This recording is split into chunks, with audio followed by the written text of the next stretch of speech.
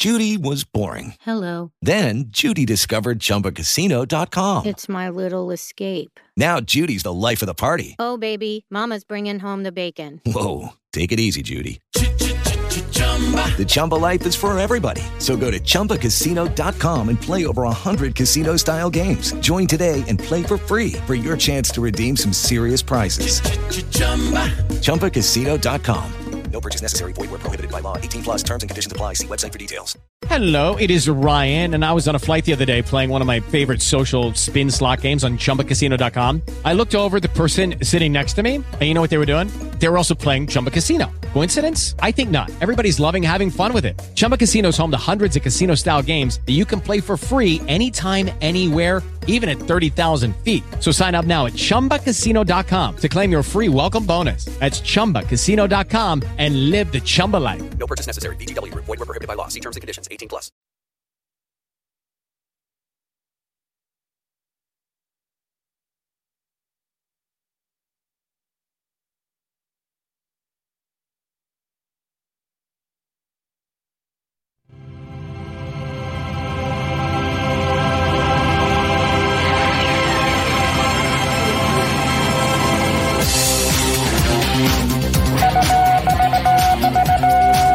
Bespoke radio for the masses.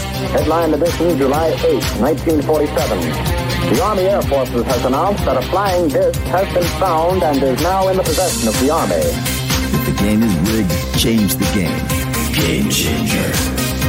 I occasionally think how quickly our differences worldwide would vanish if we were facing an alien threat from outside this world.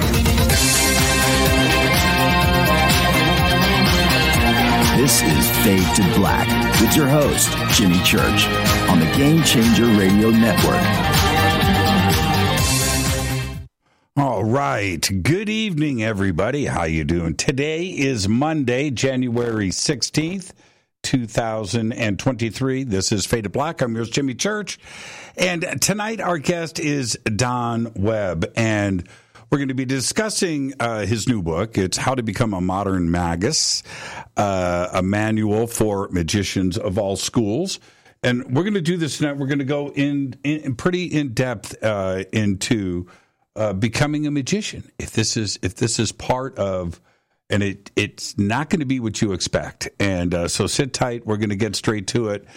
And Don, very interestingly, was the high priest of the Temple of Set from 1996 to 2002. He has written and lectured on left-hand path topics and the occult practices of late antiquity since 1995. Now, in this book, he offers up a 12-month course, 1 year, on the activities, the rituals, the spells, and the exercises to help you acquire magical skills and the knowledge and maximize your strengths over the course of a year. So we're going to be doing all of that tonight, and I would welcome for the first time to Fade to Black, Don Webb. Don, welcome. How are you, man? I'm good. I'm glad to be here. I really like Fade to Black. Thank you. Well, we like you. Can I do a plug on your earlier book real quick? Sure. Yeah, I can stop that. I've had this for a while, and Energy Magic of the Vampire. So I'm going to extend the invitation right now. We've got to get you back and discuss this. Crazy stuff happened over the last year, and we didn't get a chance to do that, but huge fan. So we'll do that later. The new book, Modern Magus. Is it Magus or Magus? I say Magus. Yeah, I say Magus too, so I just want to make sure that I'm correct there. It's a great book, and I want to start off with, we just lost our internet. Okay, let me see if I'm back live. Wow, that's strange. Everything just went blank. Okay, let me pull this back up, and let's see. That was very strange. Okay, Don, are you still there? I'm still here. Okay, we lost the internet here. See, by the way, we're in the middle of this cyclone storm. What just happened to the stream? Okay, hold on. Are we back? This has never happened. So I'm not in panic mode. I don't panic.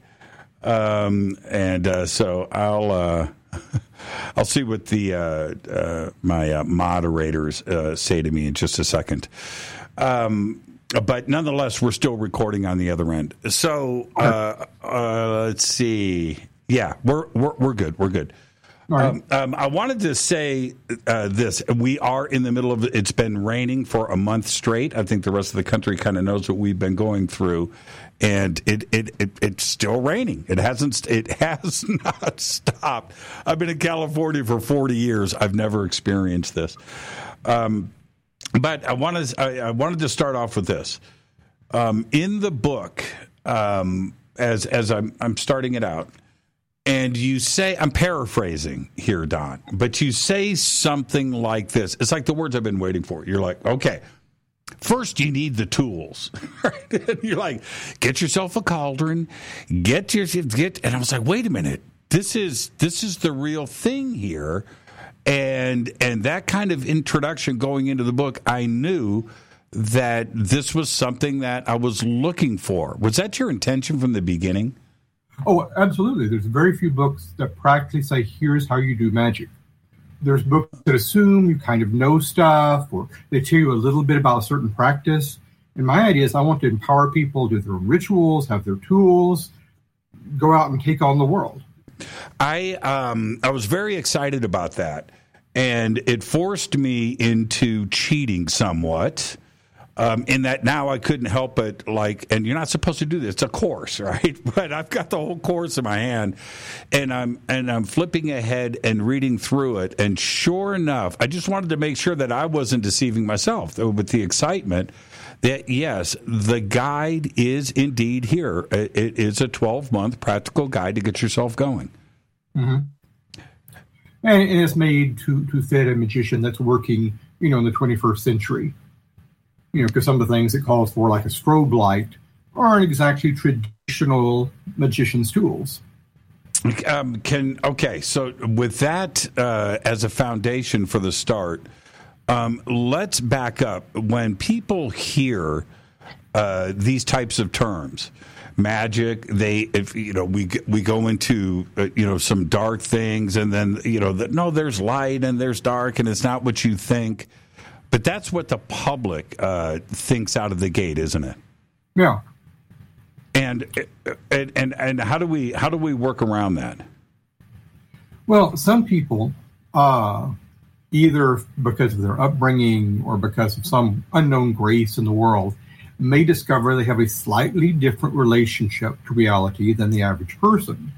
They discover that occasionally they can affect the minds of others, or they can affect the outcome of an event. It's easy to see people like that. You have a friend that's really lucky. You have that person that when they get in trouble with someone, they somehow can calm everyone down. The powers exist. They've existed in human folklore for 10,000 years. This begins to say, let's see if we can hone those powers without making ridiculous claims about them. And now, when speaking to somebody about these subjects, do you have to intentionally start with, okay, you need to know what your intentions are, and this isn't a dark tool or a tool to be used for bad things? Do you have to lay the groundwork? The big groundwork that I try to lay with people is that magic, if it works, destabilizes your life. If you make a wish, that's going to change things. And so that means there's two things going on. Number one, your life has to be enchantable. Let me tell you what I mean by that. Everyone wants to do like a money working. I want to do it working for money because we love money in our society. Right. And then, I've had students do this for decades. And they said, I did this money working, and now I've got more overtime than I've ever had in my job. It's killing me, but I'm making a lot of money. And I said, well, is there any other way money can come to you? Short of death of a wealthy family member or something you really don't want? And they said, well, no. And so I said, did you think if you did this working, like money was just going to fall from the ceiling? It will come to you in a natural way. If your life is not financially enchantable, don't do money work. If you do work for love, I guess the first two things people try practically: get paid and get paid. And you're not set up in any way to get love. What are you going to do?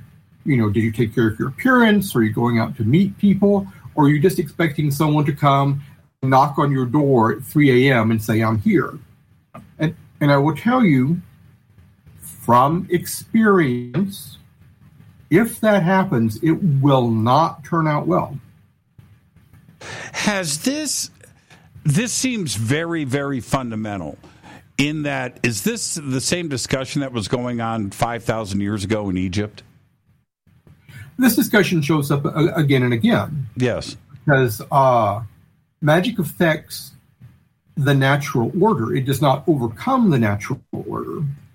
And therefore, if you're putting stresses and changes in the way things unfold, either mental things within you or mental things in other people or in events, it's not going to change anything completely fundamental. If I do a working to make myself fly, and I do all the appropriate things, I could either have like a psychedelic experience, think I'm flying, or maybe I win an airline ticket, but I'm not actually going to go like Superman. Are there?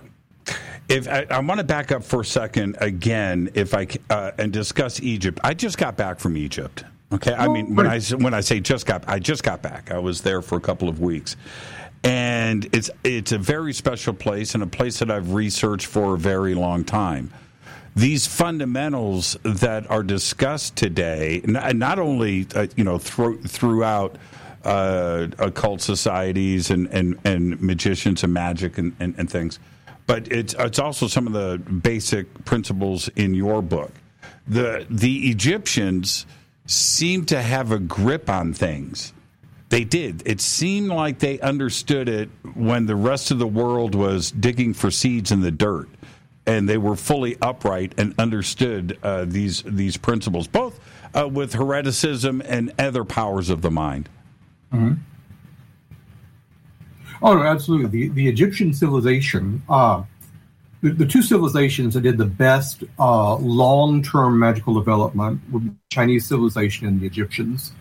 They both recognized the value of magic early and saw it as a positive thing.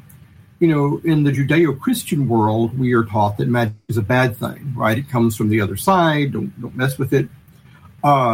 Egyptian scriptures say really early on, thank you, Lord Graf, for giving us magic so that we can buffer ourselves against bad events. It was seen as a gift of the gods, and you have to learn it, you have to use it, and a wholly positive thing in the sense if you use it correctly. But since it is a force, it can be used positively or negatively. Again, and in setting boundaries, and I keep going back to ancient Egypt because of the traditions that came out of Egypt and spread through the Mediterranean, through Europe, and then of course over here to the United States. But everything, kind of got its foundations in Egypt itself. Why did the public suddenly have to concern themselves with dangers? Was that a fear of the unknown? You know what I mean? That they didn't understand what was going on, so it must have been dangerous? Oh, no, it was actually a fear of the known. Egypt is a very precarious country. I mean, you look at a map of Egypt, and you're like, oh, this is a pretty good-sized country. No, it's a tiny country. It's 2 miles on each side of the Nile. And those 2 miles in classical times had a flood every year. Not occasionally, there would be a yearly flood. It brought in the mud. The mud was full of all this wonderful decayed vegetable matter from the center of Egypt, from the center of Africa. Great crops. Every year, if the flood is too big, you can't move back soon enough to start your crops. If it's too small, your fields are unfertilized. Every year, you are pitting yourself against the elements. And these are known dangers. You also had to take a very dense society, 2 miles either side of the Nile, Sure, and make sure that they could live together.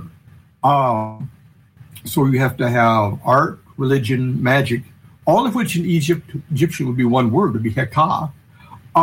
Has to be tied together to maintain society, maintain social balance, and deal with the fact that we actually have a society built on a yearly catastrophe. that chaos was the basis of Egyptian society, wasn't it? Right, yeah. They had to actually say, okay, the world is going to flood us every year. We all have to find some place to live during that. We have to store our food. When we get back, we have to figure out where our fields were, so we better develop trigonometry so we can draw the triangles. That was the basis of everything. And going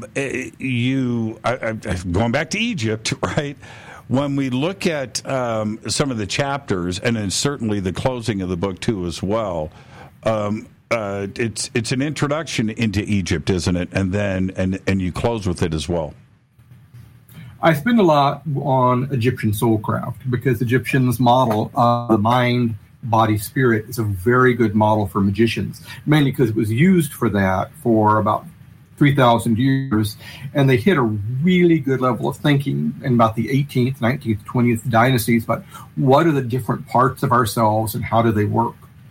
And that's such a great point, because those 2,000 years that you're referencing there was a relatively, it's 2,000 years, right?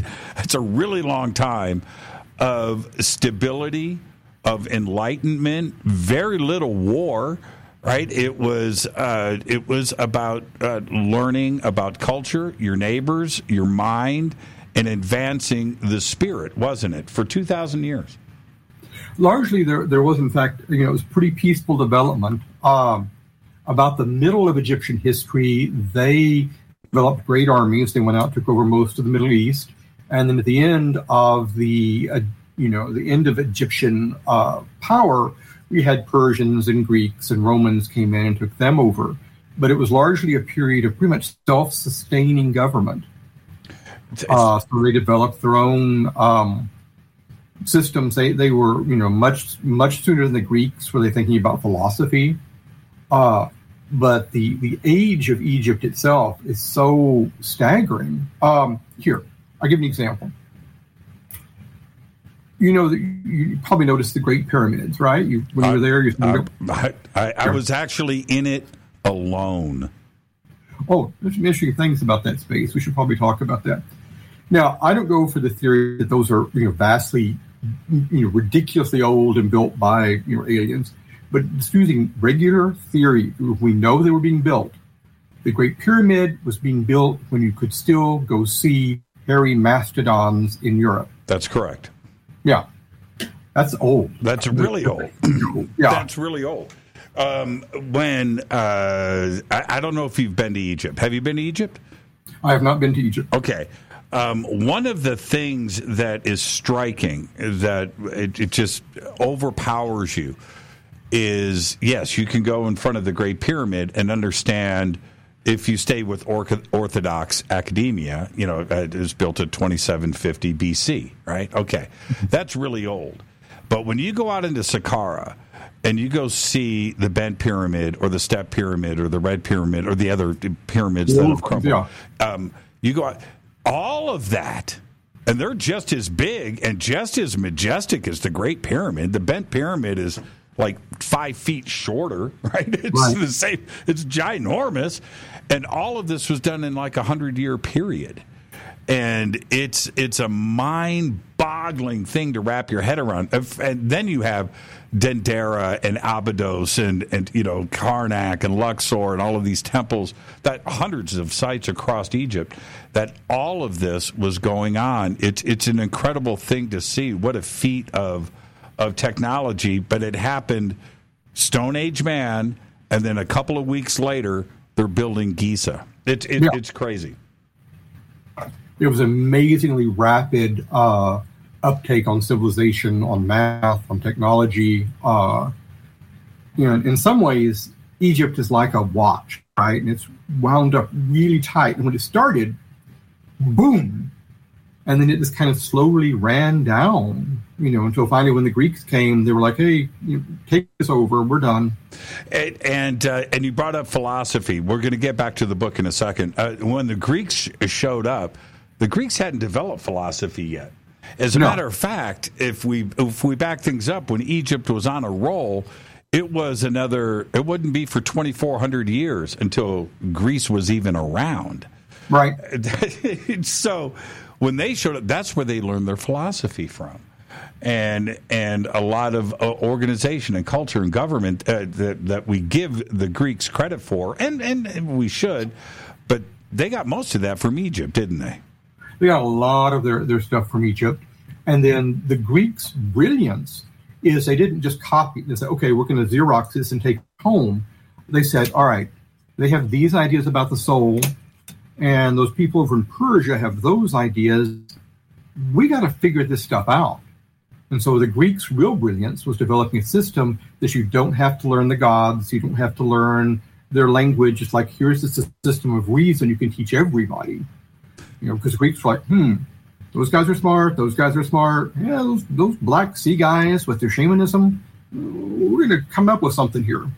And when it comes to ritual and the mystery schools and magic and Hermeticism, of course, being taught and accumulated in Alexandria and then spread out through around the world, was that the origins of everything? Well, that was your most tremendous point of collecting and dispersing material.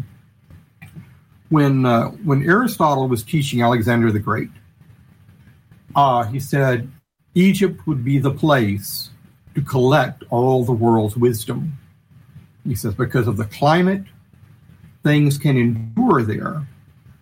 So Alexander, being a good student and finishing his studies at age 13 and going off and conquering the world, like you do, started the idea that Alexandria would be the place that all wisdom went to. And then the Greeks that ruled Egypt afterward, the Ptolemies, particularly Ptolemy Soter, the one that built the library, says, we're going to literally collect all the wisdom in the world. And so like when a ship would come into port, they would search it, they would take the books off, they would copy them, send them back, say thank you. And it was a collection of knowledge from India. There was stuff they had from China. They had stuff deeper in Africa, as well as Egyptian stuff, Greek stuff, Persian stuff. It's the first time that mankind said, we need to collect what we know. We probably know a lot. You had mentioned, and I want to circle back to this, that the foundation coming out of Egypt was mind, body, and soul. And then you brought up the Great Pyramid. Can we go back to that and expand on mind, body, and soul? As we live, as human beings, we begin to understand there's more to ourselves than just our daytime life. We begin to have a sense that, hey, our ancestors aren't totally gone. I get a sense of dad or granddad or something in certain places. Human beings become aware of multiple realities, and the multiple realities have different rules. They respond in different ways. And the purpose of life is to become aware of as many places you're existing and get all of your parts working together and talking to each other. So they had an extensive soulcraft. They recognized different parts of the body, different parts of the soul, different parts of the mind. How is it even possible to have that kind of advanced, I'm going to use the word philosophy just as a blanket, okay? But that kind of advanced philosophy about the self when the rest of the world was so many thousands of years behind them, unless somebody wasn't teaching the Egyptians. I don't want to get too conspiratorial, but it seems like a pretty great leap. Well, I've never gone in for the extraterrestrial environment source, but the interesting things the Egyptians had is early on, you mentioned it before, they avoided war and they could keep people's bellies full. And you suddenly had people living to the amazingly old age for Earth at that time. Egyptians sometimes lived like 45. And some of the pharaohs lived a really long time. Ramesses II lived 96 years. That's right. They must have really thought he was a god at that point. Right? Can you imagine, like, well, yes, my grandfather said he was an old man, you know. But partially it's also an attitude. It's like, what I need to discover is in here. Humankind's first study should be humankind. Did you feel that you went through your own personal journey that was similar, your own hero's journey that paralleled some of these practices when it comes to magic? Oh, certainly. You know, one of the no one starts out usually to be a magician. It's, you know, when you took those career surveys in high school, it wasn't even a thing you could mark off, right? Magic usually happens because something in yourself, very deep in yourself, causes you to have a moment of awakening, of things becoming clear to you. Sometimes several moments if you're particularly dumb.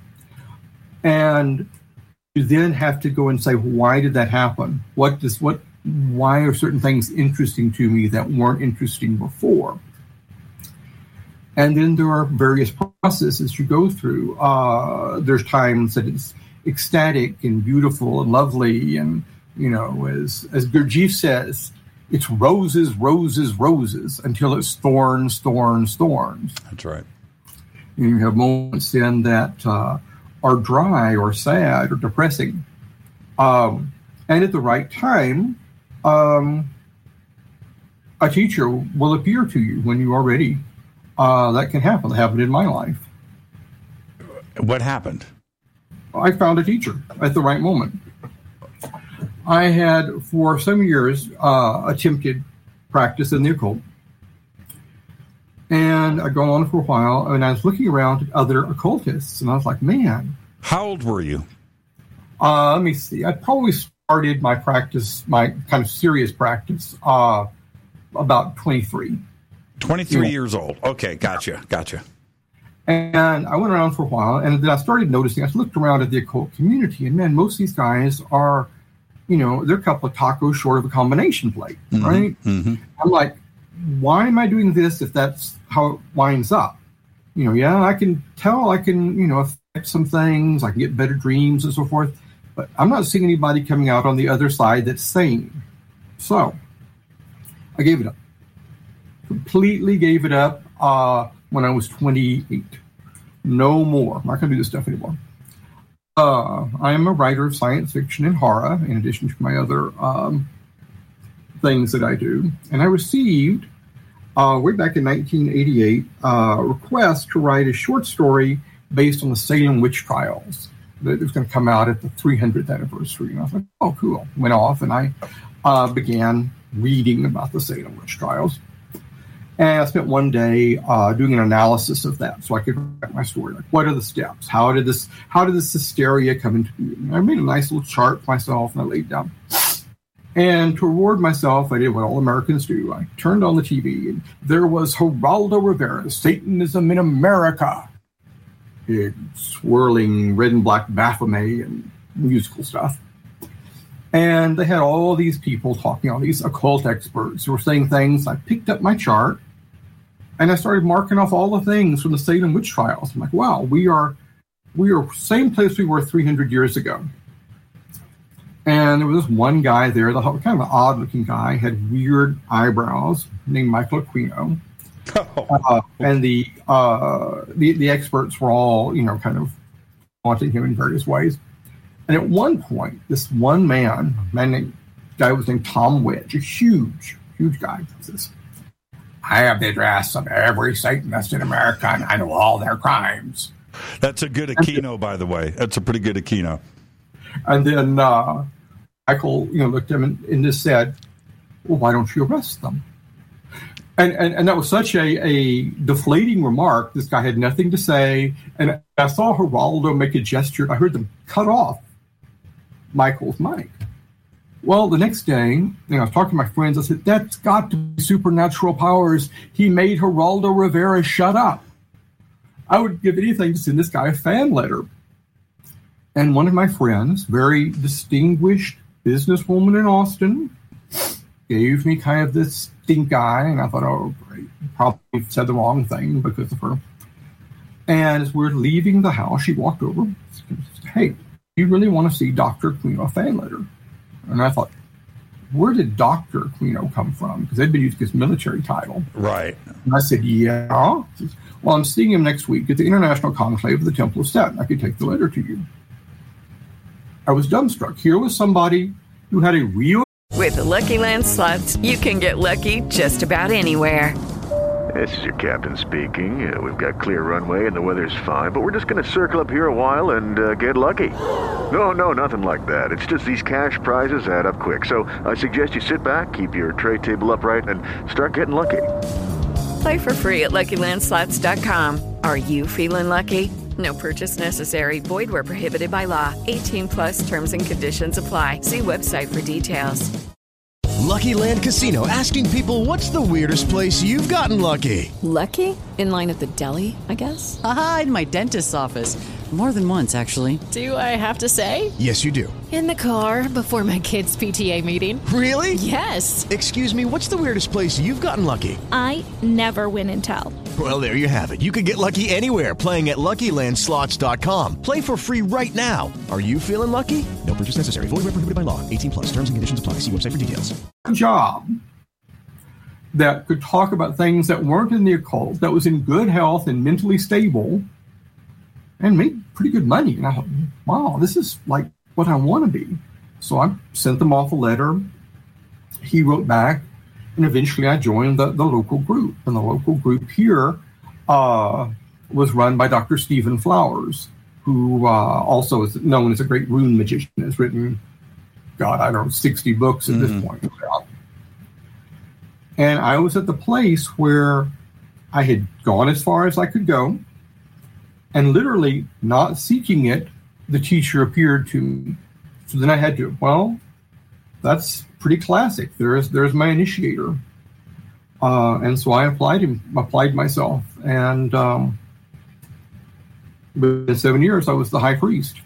So, can we back? Were you taking guidance from Aquino or from Flowers? Flowers was my personal initiator. Right. I mean, obviously, myself and Dr. Aquino became very good friends. I even wrote the introduction to his autobiography.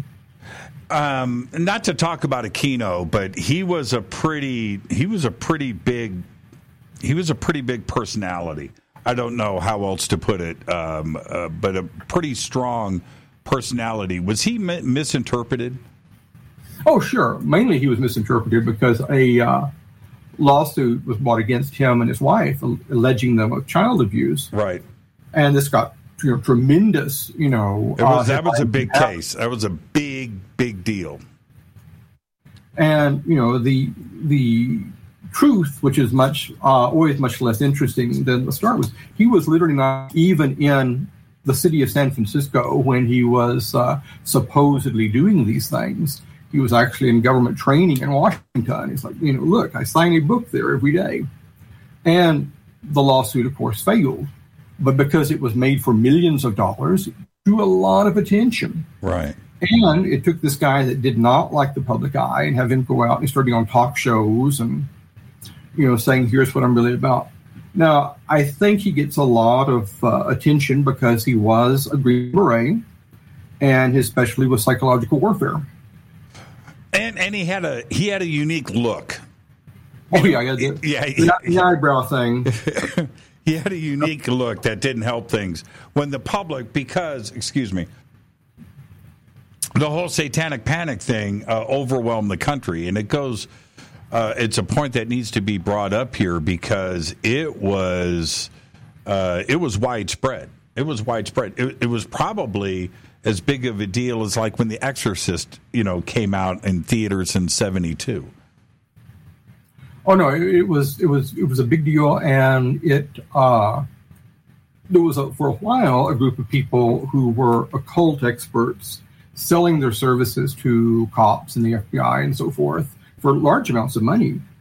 Then the FBI made a huge study, the Lansing study, who said, we've studied 1,000 cases and we can't find any examples.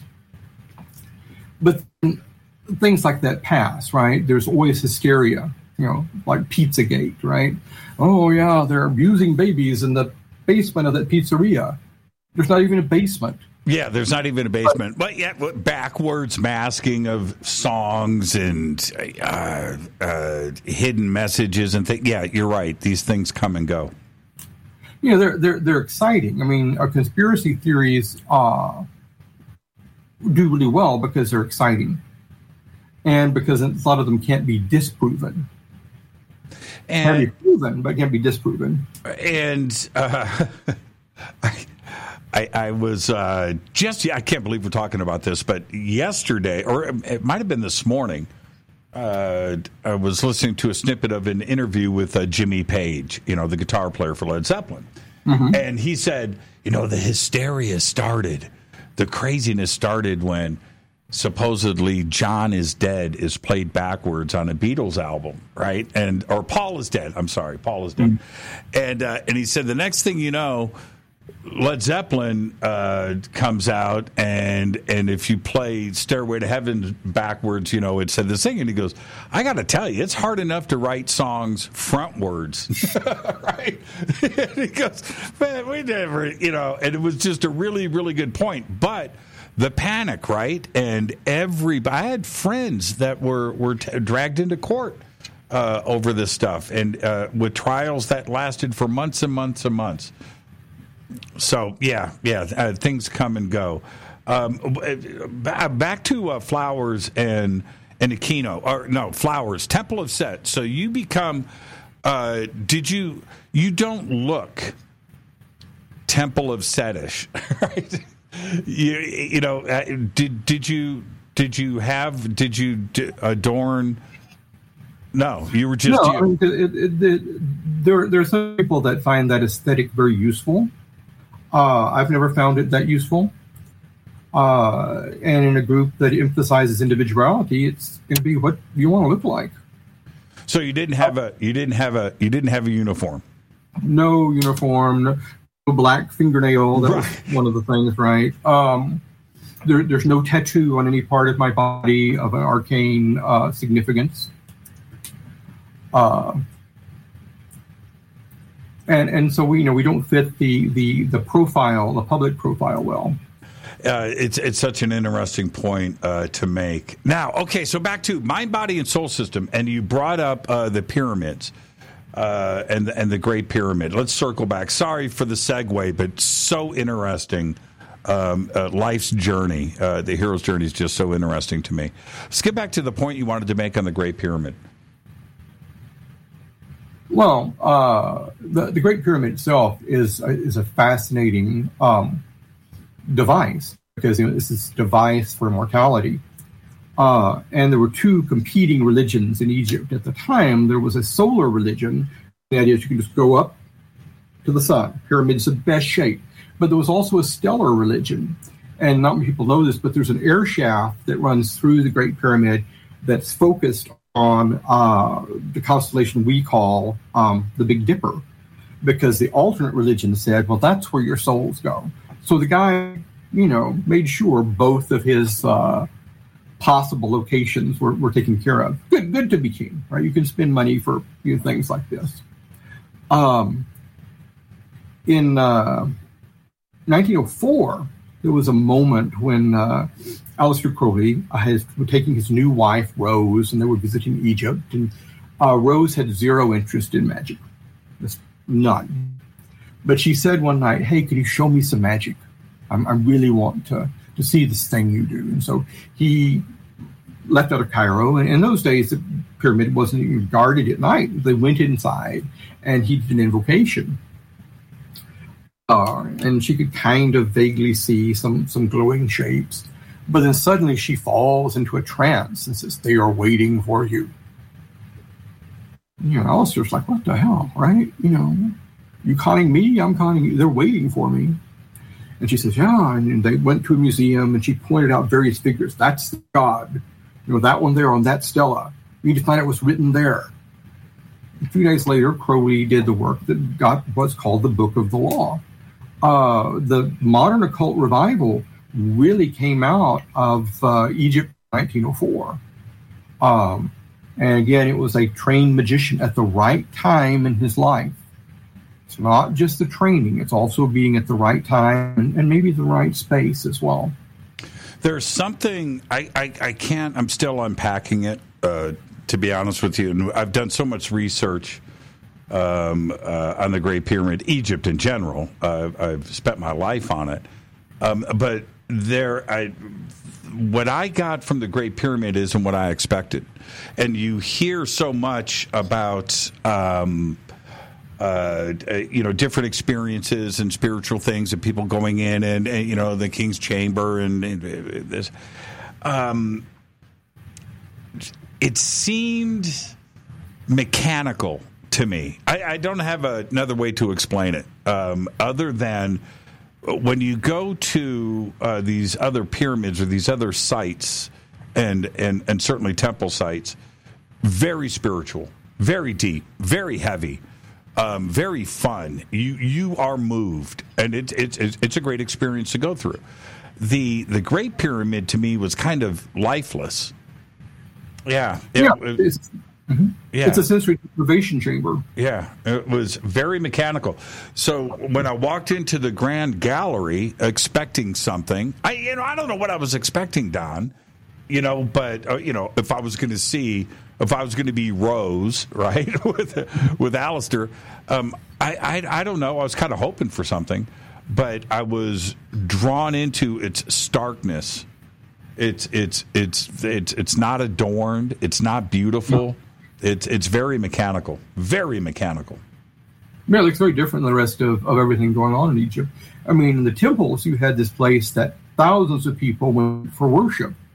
And there should be there's a concentrated feeling there, of worship. Whereas the Great Pyramid was a launching device. It'd be like visiting something on Cape Canaveral. Could be. Yeah. Could be. And going back to the Temple of Set and your journey and the basis for this book, you have to develop, I'm assuming, ethics, right? Do you set up your own boundaries, and did you do that naturally, or did you have somebody talk to you about this? Well, one of the most shocking things about magic is if you have not considered ethics before, you will, because you can affect other people. And let's take a very common magical exercise. There is any number of spells in every magical tradition in the world to make people fall in love with you. Yep. Love spells are common. Number one. What's bigger, love or money? About the same. Get laid, get paid. Yeah. But then you really have to consider, are you fucking with someone else's will? Right. Did you make someone fall in love with you, and was there a bad consequence? Or you get someone to fall in love with you and you realize, whoa, I wasn't looking for that. I was actually looking for sex. And now I have this person that adores me, and what do I do? If you believe through your practice, you can bring about health to people. You have to think, well, where do I draw the line about how much energy I'm using to help this person? Magic forces you to begin to think about ethics. And then in the course of the book, for each month exercise, there are sometimes in a kind of oblique, hidden way, but there are questions that are ethical. Like, how would you do this? How did you feel about that? One of the first exercises I give people is I give them a sweetening exercise. Now, sweetening magic is really simple. It exists in American hoodoo. Anybody can do this. You take a pot of sugar, you write on a piece of paper the name of somebody that you want them to feel better about you. I don't mean love. I mean just generally better. You want your boss to feel better about you, or a coworker.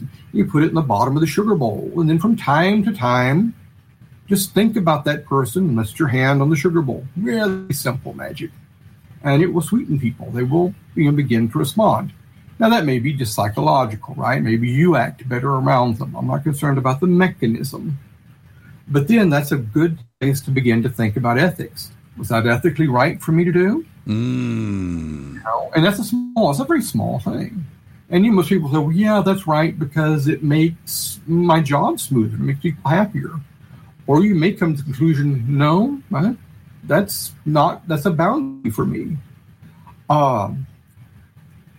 I don't prescribe ethics for anyone, but I prescribe the search for ethics to everybody. How do you unsweeten the pot? You want someone to dislike you? Yeah, I mean, no. You did the sweetening, and you went, okay. That was just too good. Can you tone it back down? Is it a bowl of salt with somebody's name on the bottom? Salt would work. I would take the paper out, soak it in vinegar till the name disappears. Wow, this is great. But it's a symbolic action. I mean, it's not the sugar or the salt. The symbolism is what makes this happen. Right. Because we think symbolically. That's kind of the big thing humans have going on. So you kind of avoided the question, though. That's a great answer, and you answered it. But there was something else I was trying to get to. Were you developing these ethics on your own going into this? Well, certainly my teachers told me early on that ethics are necessary.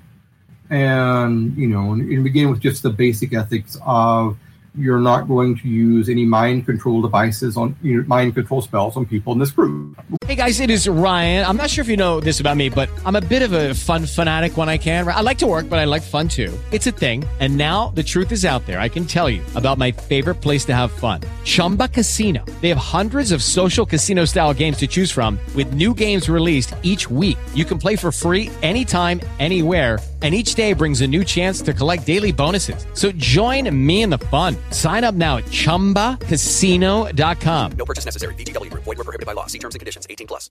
With the Lucky Land Slots, you can get lucky just about anywhere.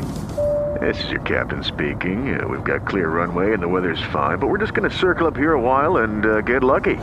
No, nothing like that. It's just these cash prizes add up quick. So I suggest you sit back, keep your tray table upright, and start getting lucky. Play for free at LuckyLandSlots.com. Are you feeling lucky? No purchase necessary. Void where prohibited by law. 18+ terms and conditions apply. See website for details. Sure, I got that one. You should think about whether you're cursing someone, right? Because it's a really beautiful idea. I'm mad at someone and I'm going to stick the pin in the doll, whatever. Well, most magicians will have the phenomena that most of your magic doesn't do anything. You can do that, 10 times, nothing happens. And then one time you do it and suddenly there's a result. And then it's an entirely different ballgame. If you discover I can cause harm to someone, then that will deeply awaken you either to become ethical or you're on your way to being a jerk. Now, the main thing that is, I think the big difference is magic immortalizes the soul. You're becoming aware of your immortal self. Do you want to be a jerk for the rest of time? And there's consequences for everything, right? So you may get away with being a jerk once, but somewhere down the road, the universe will balance things out. Well, either, if you're in a system that believes in karma, you think the universe will do it, but just, even in a non-karmic system, if you're a jerk, you're going to get your comeuppance. If all you do is take from people, eventually you're going to be eliminated. If you give and teach and nourish and protect people, you will be given to and taught and nourished. Now, let's say we get all of this out of the way, these foundations, and I love the sugar bowl thing. I wrote it down, by the way. I love that. So once you get these basics answered for yourself. You set up some guidelines, ethics, boundaries, and you understand what this journey will be in the future. How do you get into this? Is for everybody that's going to be reading the book. How do you prepare yourself for chapter 1? We'll discuss some of the chapters after the break, but how do you prepare yourself best for chapter 1? Well, the first thing I tell people to do is read the entire book. You don't have to just read one chapter at a time as you're going ahead. Read it to the very end, see how it's structured. So as a month is coming along, you've got the material you wanted, you've thought about what you want to do, what it's going to be like. The best preparation if you do not have a magical background, and I'm assuming, by the way, that most people reading the book will have tried something, or they wouldn't have gone and bought the book. Sure. Is to prepare yourself to have two things very strong in life: a sense of wonder, a sense of, wow, that was amazing, and a sense of being skeptical. Well, really, what happened there? Because those are your two best tools to walk into the magical world with.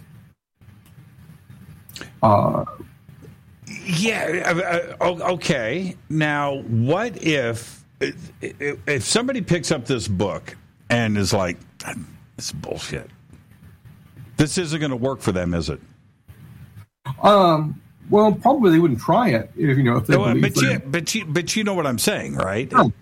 You have to have a certain amount of, I won't say belief, because I don't want you to believe in something that you don't have yet, but to think of, I'm going to give this a try. I consider this is something that may happen. I consider this is something that may have already happened in my life. There is, I've often wondered if the applications of certain things, and it doesn't matter. It could be tarot cards, it could be a spirit board, or this, or whatever, a bowl of sugar. That, and like you said, it's the intention.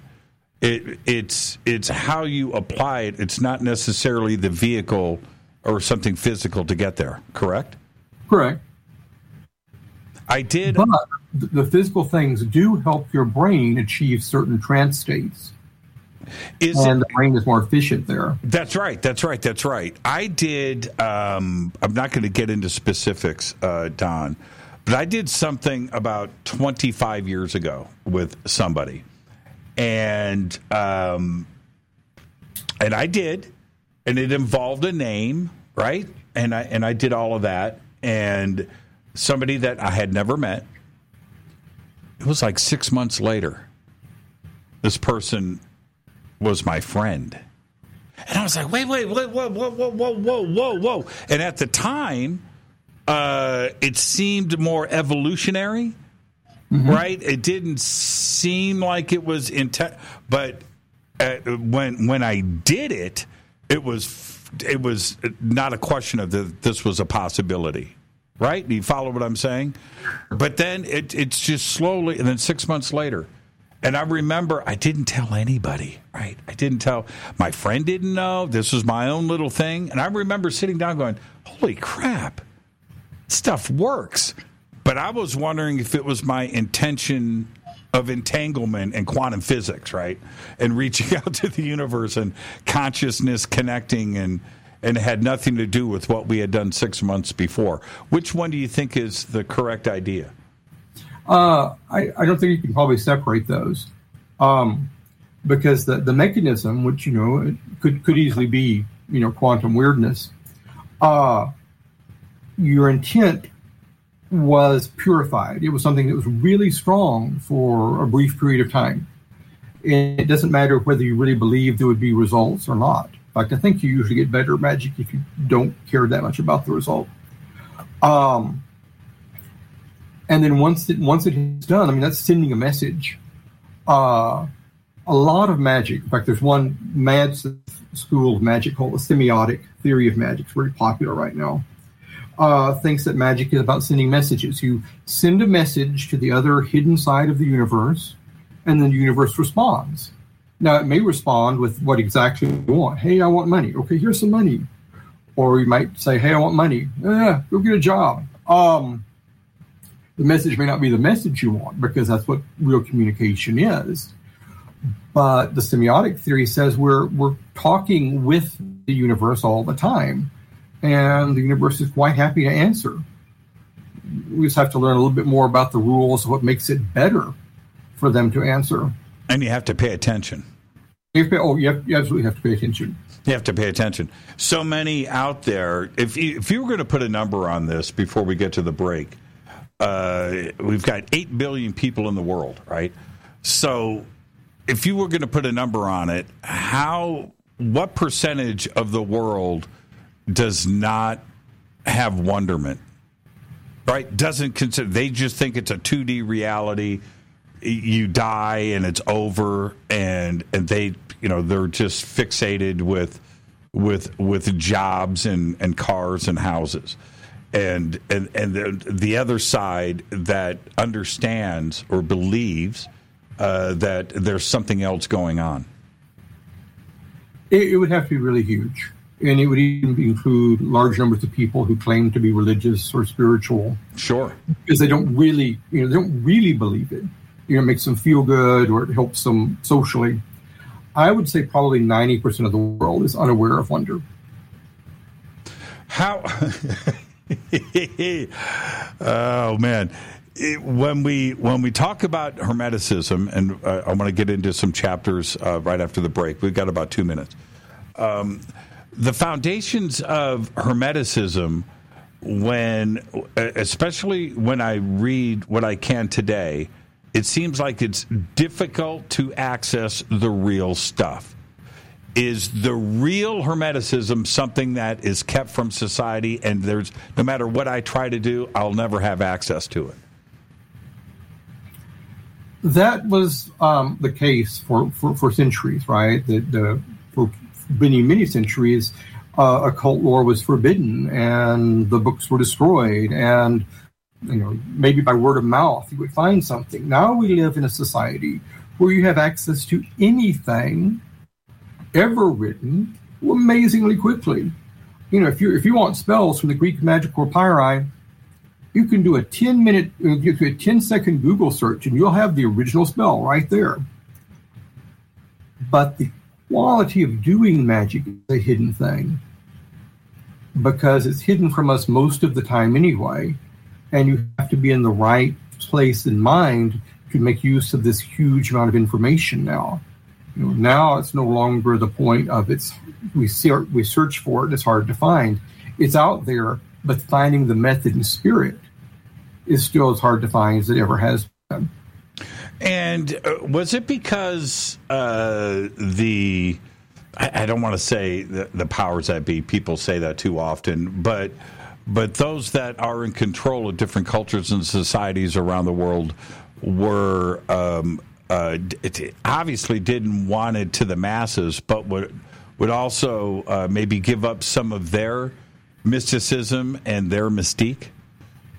Oh, sure, right. If you can do things that impress people, you don't want everybody in the congregation being able to do the same thing, right? Because magic is wonderful at impressing people, and then if you throw in a lot of imperial pomp and circumstance around that, it's extraordinarily amazing. And how were whether we're talking about wizards or shamans or magicians or priests, was there always some kind of show that wasn't magic, but would convince the masses that something special was going on, and the real magic they didn't know anything about? Oh, absolutely, right. I mean, the Tibetan lamas are really good at this, because they're also really good at stage magic. And so when they would do a show, they would do, basically the Tibetan equivalent of pulling a, rabbit out of a hat. Maybe a yak out of a yurt. And but then they would do the real mysticism, and no one was knowing what that was, because that would just look like the guy was concentrating really hard. Yeah, exactly. Let's take our break right here. Our guest tonight, fascinating conversation. Don Webb is with us. Stay right there. Oh, I didn't do it. Just everybody stay right there. I am not prepared with this, but it's now coming at you. We'll be right back. This is Jimmy Church of Fade to Black. Please visit all of our sponsors. We're taking a quick break here. All of the links are below. And we'll be right back.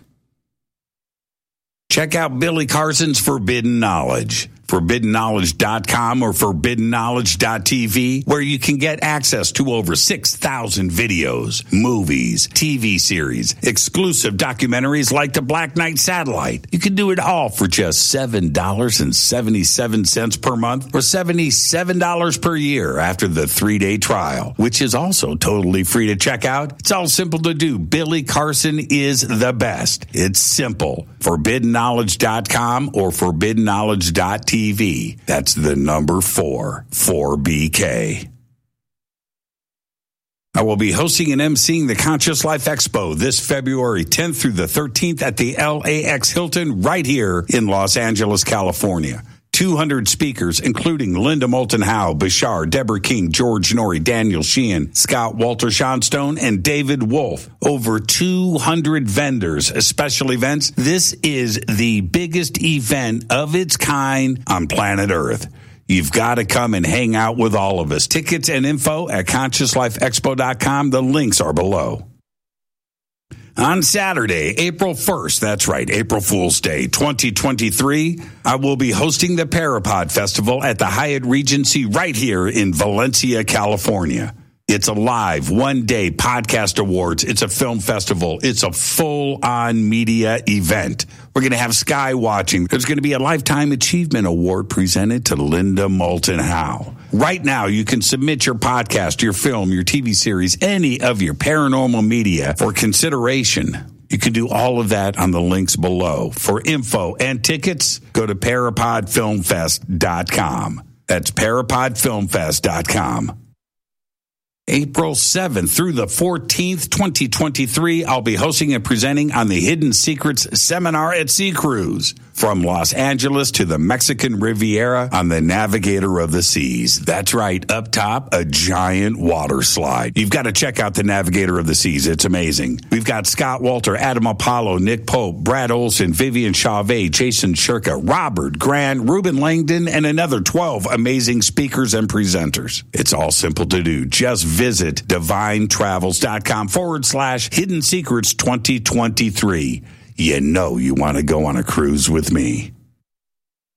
River Moon Coffee, makers of the Fade to Black blend. Truly the best coffee on planet Earth. Just visit rivermoonwellness.com or their Amazon store. It's all simple to do. You can check out the Fade to Black blend, the Game Changer blend, or any of their Black Moon Wellness products. It's the only coffee I drink.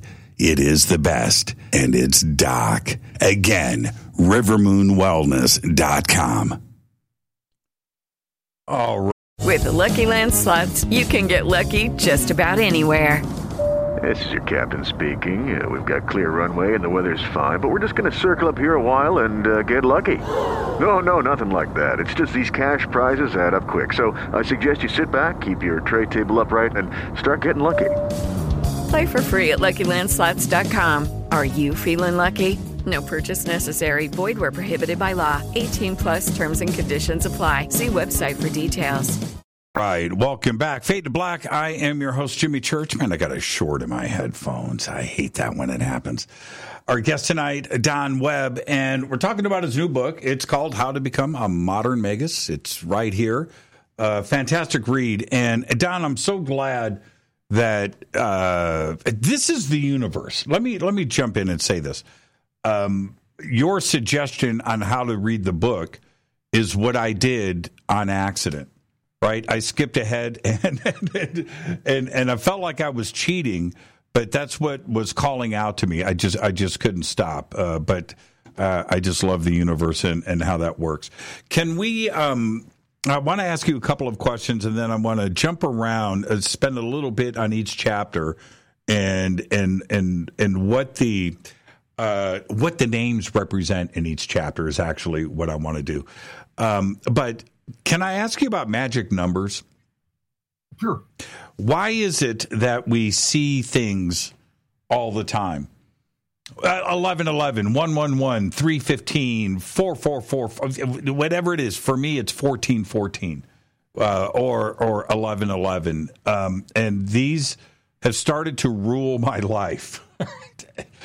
And are these numbers I need to be paying attention to? Yes, but probably not in the sense you mean. Let me tell you what I mean about that. Oh, by the way, you'll really like my book. It's keyed to the number 14. That is the magic number it's keyed to. You'll notice that each section actually has 14 questions afterward. Anyway. See? I knew it. See?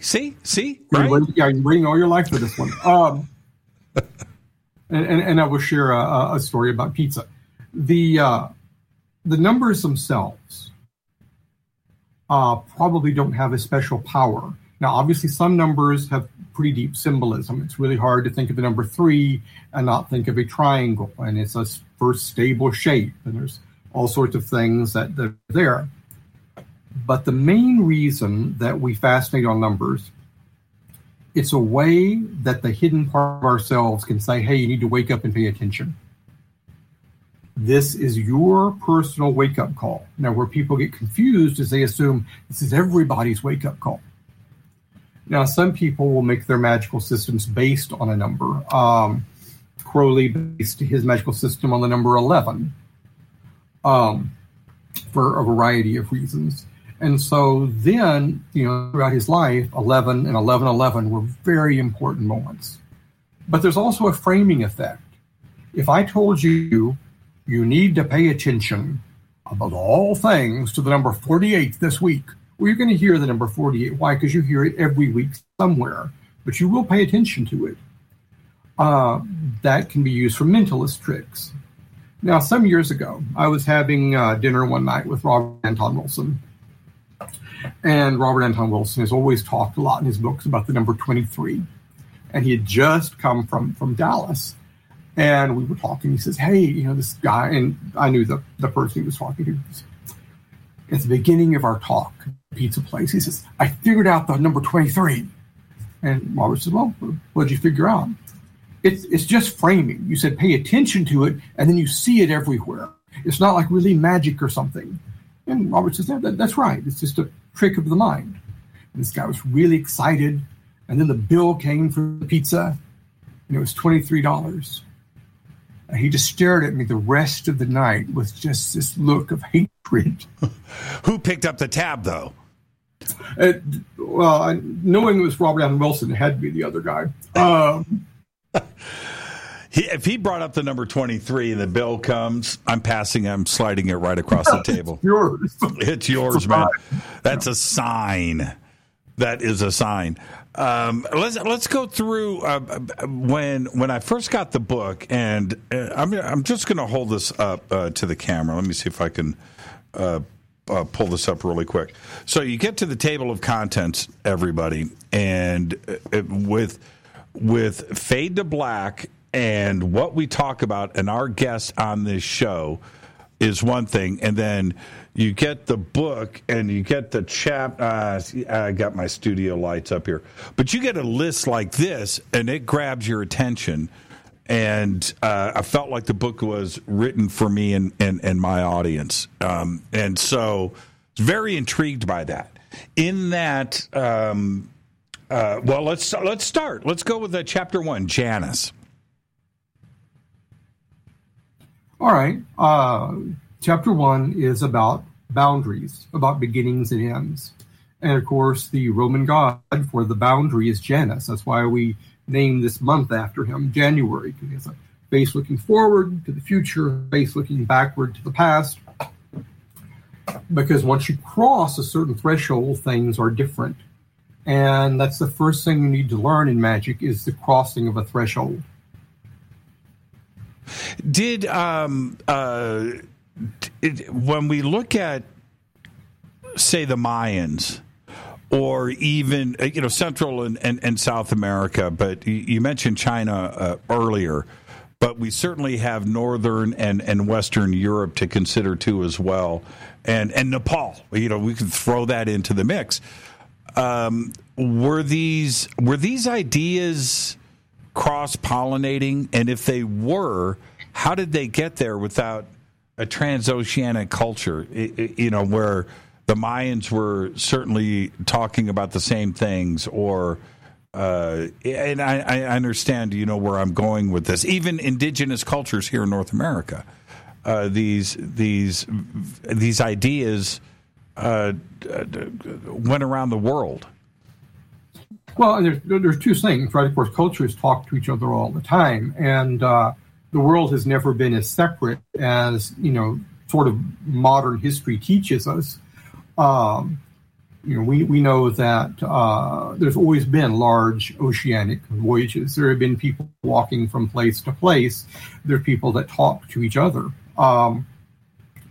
Egypt, for example, always made a huge amount of money buying things in India and selling them to Europe and doing the reverse for before the Roman Empire. I mean, there's people have always interacted because that's a thing humans love to do. But there's the other thing is that if we are indeed thinking about what's the deep structure of the universe, and you're finding it through your soul and your body, your mind, you're going to find some of the same things as this other guy. It's more like we're comparing notes. Hey, we found out this. What do your shamans say? Well, we got this going on. Well, that passes. I don't get that one, though. And that's always been part of humanity. Humanity loves to share, to sneak in knowledge from other places. And magicians are always wanting that particularly secret knowledge of what's going on over there. If you look at the Greek magic papyri, which were written, in Egypt, called Greek because they were mainly written in Greek, written by magicians around about the 3rd and 2nd century BC. They have, of course, Egyptian spells, Greek spells, but they have spells they got from guys in Africa. This is an Ethiopian spell, or this is an Indian spell. They were extraordinarily cosmopolitan, in probably much more so than like the average American is now. And I'm referring to also the deep sense of spirituality that, say, shamans and ayahuasca, it was happening here, where there was no contact with Europeans, but the thought of a dark space in the heavens and spirituality, it's the same discussion around the world. When you got into magic and what all of that meant, when there was no communication between, say, the Mayans or the mountains in Nepal and Egypt. Oh, you're going to keep going back to the same sources. And so then when there is communication, it's extremely fertile.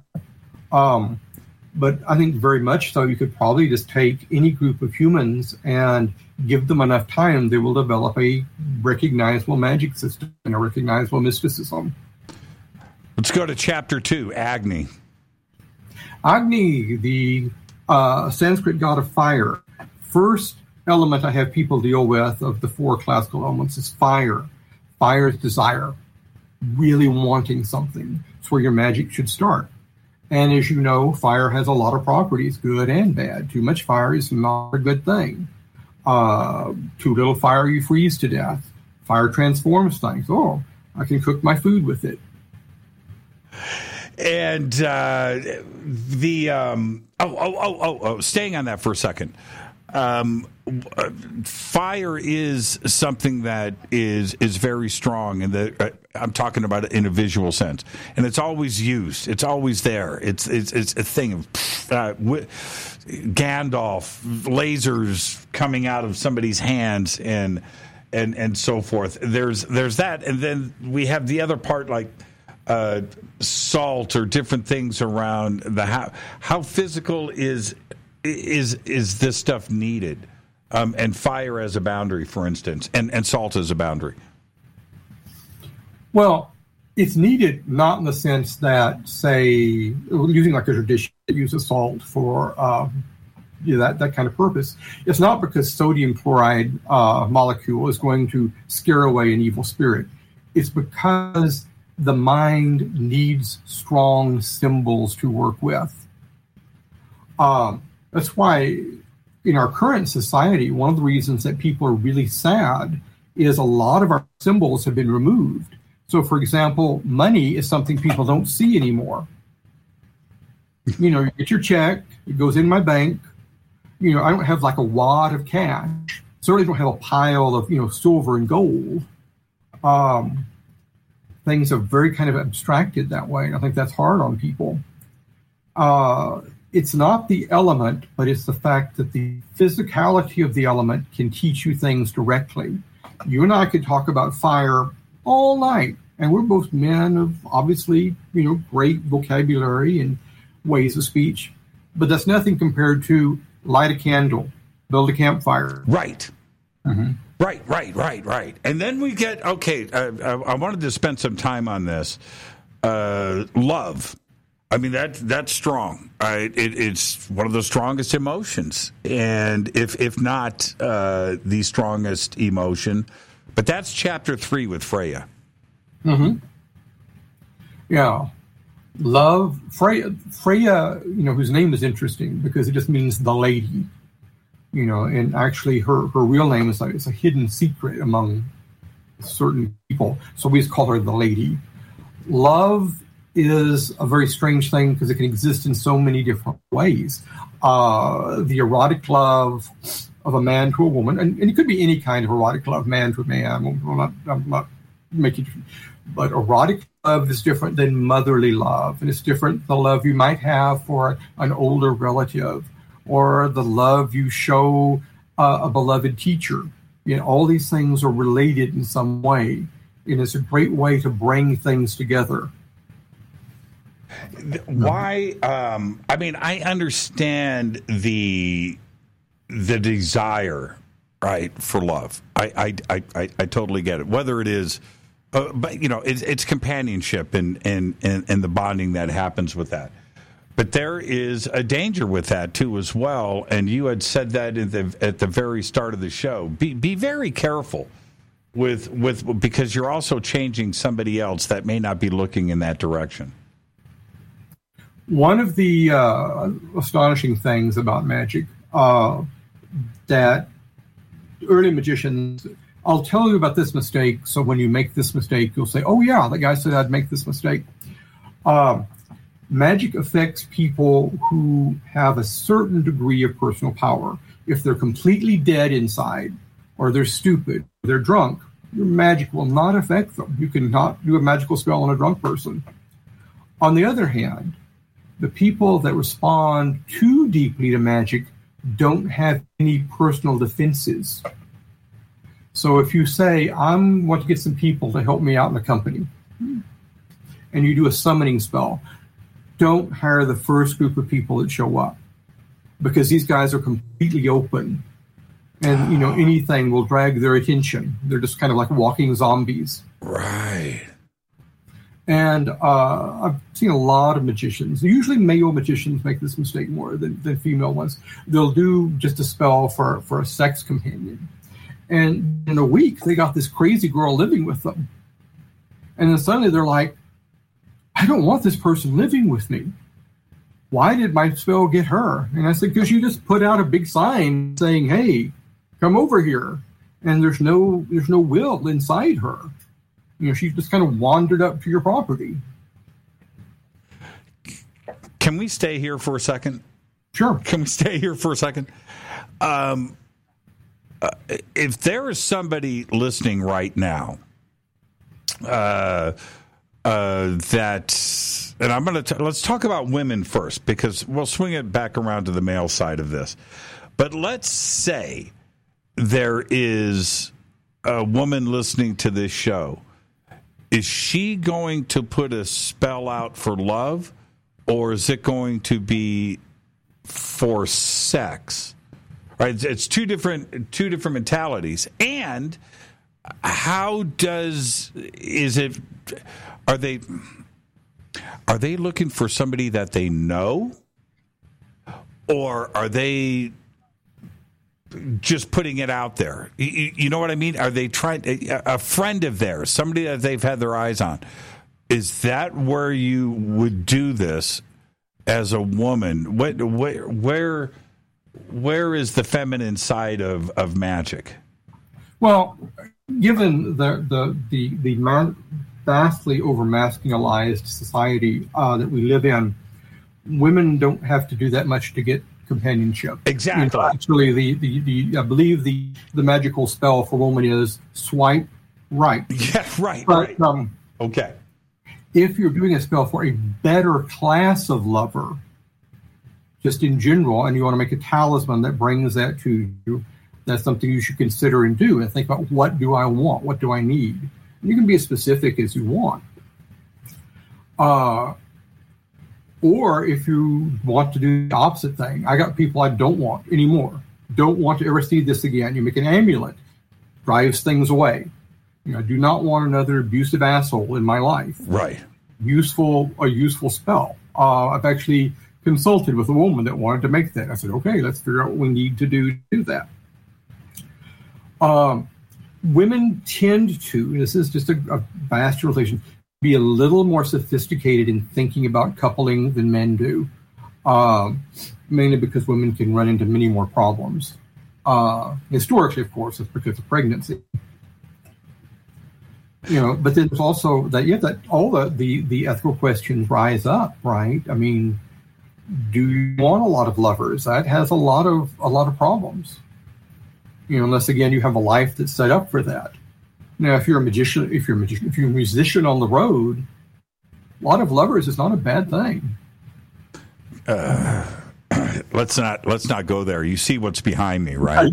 I figured you would understand that one in a deep way. Don't give them that home address, though. That is such an interesting point, because can you focus the spell on an individual? Because you just brought up a great point. I mean, you may have a line at the door, right? Sure, of course. I mean, that goes from love magic to seduction, right? You know who you're trying to get, and then you do that to just as part of the overwhelming set of actions you're doing. And if you're trying to be successful with a person, don't assume your sigil is going to make it happen. I mean, you do all the things you want to do, like learn what they're interested in and give them gifts and court them. But then does it hurt to have a parchment in your pocket with a love sigil on it? No, of course, that helps. Magic influences events. It does not create events. Now, can you flip it around backwards? We're going to get to men in just a second. I want to stay on romance for a little bit here. Can you flip it around and make yourself more attractive to others? Oh, sure, absolutely. And you can do that in ways that are sexual. You can do that in ways to, I want to appear more intelligent. Anything that you can do with cosmetics, you can do with magic, right? And the word cosmetics itself actually comes from the Greek word cosmos, meaning the universe. Cosmetics was really considered a magical art. And for some women, it still is. You can pick who you're attractive toward, and also, much more important for women, you can learn to be invisible. Invisibility is highly, highly important magical skill. Explain. I never thought of that. Oh, man. Can you teach me that one? Okay, why is invisibility so important? Wow, that's a good one. That's a good one. As human beings, we interact with other human beings around us on a variety of levels. That's why sometimes your coworker comes in and you know what kind of day he or she had. And we have all sorts of words like that for telepathy or just sensitivity, clairvoyance, tons of words. You can decide to not put out any kind of signal at all. I mean, the simplest kind of invisibility, of course, is you make certain choices in your dress and speech so you don't stand out. And then, like, walk through a crowd, visualizing a brick wall. Don't send out anything. Now, when I was first becoming a magician, before I learned to keep my power to myself, I discovered that crazy people would follow me in the street. And at first I thought, ha-ha, I am full of power. Yeah, I'm full of power. Right. And great. I'm attracting that guy over there. Don't know if I like that. No, wait. let's rethink that. People broadcast all the time. And people need to learn to, number one, be receptive, which will get you much more interesting things, or at least just to be neutral and say, I'm not going to put anything out right now. I would do anything to be invisible again. I say again because, it's a process, and wow. I'm going to brick wall. I've got a conference in 2 weeks. Okay? I'm hosting it. Brick wall. Brick wall in the crowd. Brick wall. Before we get to Paka, which is an interesting direction to go to for Chapter 4, I just want to post this up here because I love this. Jessica, we're talking about attraction. She said, I used to use the strawberry champagne scent. Oh, my God. I couldn't get the guys to stop bothering me. I absolutely love that. Okay, Paka, which is... Now, are we talking about the Paka, for me, that I understand, is the Hawaiian god of, wind and thunder, right? Right, yeah. So I made him the god to consider when we're dealing with air. Air has a variety of interesting things. Air is a unifier. You and I are speaking to each other through air, albeit also with the internet being a form of air. Air is the way that magnifies things, right? The whole sort of chaos theory, the flap of the butterfly's wing in Peking makes a storm in Paris. And air is the way you can hear things, you can send messages, you can receive messages. It carries the incense up to the gods or to the ancestors. And then, of course, for very skillful users of air, the Polynesians, they were able to go all over the Pacific with about the same level of accuracy as we do now with, sails. Yeah. Yeah, with the power of the wind. Yeah, that's strong. That's strong. Now, see, here we go. I'm getting distracted with people enjoying this conversation. But Wood Elf says, I want to be loved. Will someone please me? When I have on, I've got a few friends that are witches, good witches, great people, and been involved with the show for almost a decade. And we take calls and we'll do this, we'll do tarot readings and stuff. And I would say that it's equally split between men and women, by the way. It's not a feminine thing, it's not a masculine thing. Romance, that is the number one question. Will I find love this year? Will I find love this year? It's at the top of the list, isn't it? It's just right there. Well, no, it's in many ways the greatest magical feat you can do as a magician is to get the perfect mate, because everything else can be dependent on that. Or if you have the wrong mate, then that makes everything else sour. I was watching. Okay, now speaking of Paka, do you remember? I know this is going to sound left field, but it's really not. Do you remember the movie The Burbs? Yeah, vaguely. A comedy, Bruce Dern, and this family that moved. Anyway, I can't think of his name right now. Biggest actor in the world, one of his starting roles. He's down in the basement of his house, and they think that the neighbors next door are killing people and burying bodies in the backyard. It's Corey Feldman. It's Tom Hanks, right? So Tom Hanks is in the basement with his neighbor, and they get out a book of spells. Right, and that's why I'm bringing up The Burbs.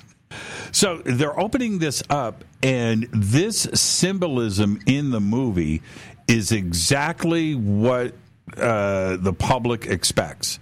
A book of spells, right? Let's flip it open. Let's see what's going on. And you see the woodcuts and the prints and the different things and the satanic rituals, and they're flipping through in this book of spells. That perception of society is a strange one. But that book of spells, it doesn't exist, right? You can't find it anywhere, that satanic dark book, or can you? Well, I'm sure by now someone's printed it out and sold it, but right. There are collections of spells, and there've been collections of spells around for millennia, but they don't just work unless you actually have all of the training to make them work. And of course, largely those things were written by people that wanted to sell a collection of spells, as opposed to being, this is sacred lords. It's like, hey, $50. I'll give you your spell book here. And it's an attractive idea, right? That somewhere someone has written down exactly what I need to solve my life problem. And that's still something that, people sell on TV all the time. They just call it a spell book. The thing is, generally, better spells are going to be the ones you write yourself, and the results will be better connected with things in your universe. The text of another is often an affront to the self. There was, I'm going to go back to the Burbs for a second, and it's completely connected to what we're talking about here. There was this line, I can't even believe I'm remembering this, but there was a line in the movie where they're looking through the book of spells, and the neighbor says, lamb's blood. We need lamb's blood, right? And blood is always associated with magic. Do you need blood for magic, or is that folklore? Is that mythology? That's folklore. I mean, the appropriate place for blood is in here. In fact, one thing that's you never need to do, you never need to harm an animal in the practice of actual magic. Now, first off, I say that because I'm an animal rights guy. But let's say you don't care about that.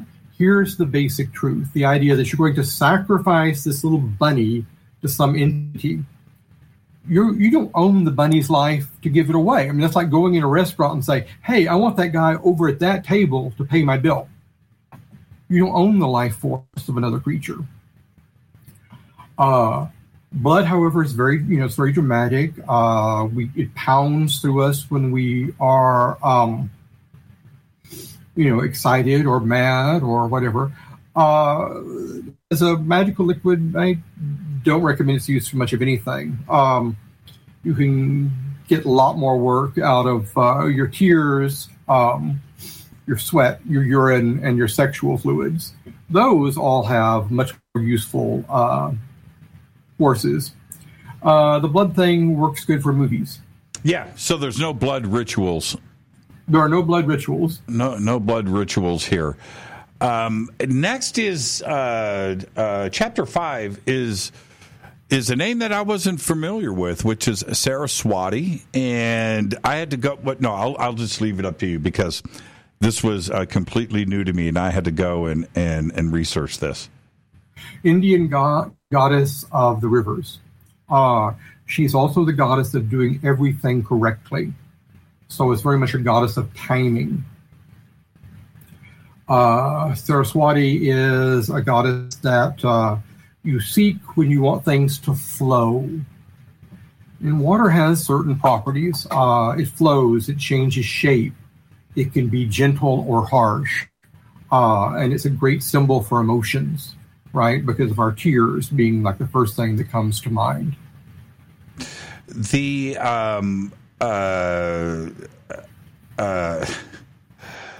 Next, we're gonna get into Horus and Isis for a second. We're not. We're going to discuss it at length.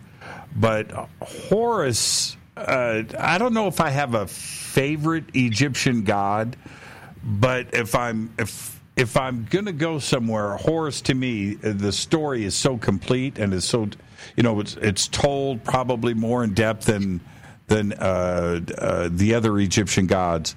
One of my favorites, but why Horus for Chapter 6? It's a good place to start. Egyptian things. One, because he's well known, but then two, because he is, his name, Harwer, the far off one, has this idea of someone that watches you all the time.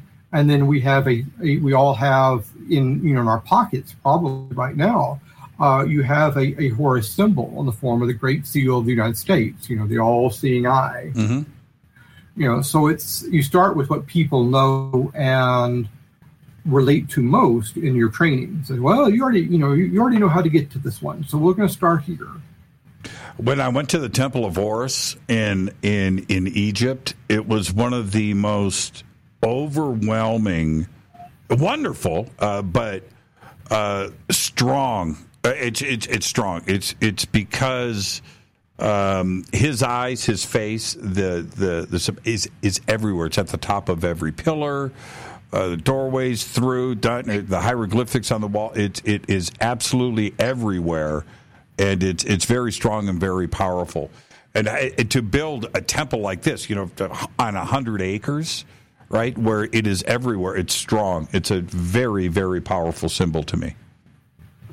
I mean, the creating of the epic temples, these took, a really long time to build. The temple complex at Luxor took 1,000 years to build. Mm-hmm. So the people involved in building it, their ancestors, their ancestors' ancestors, their ancestors' ancestors' ancestors worked on it.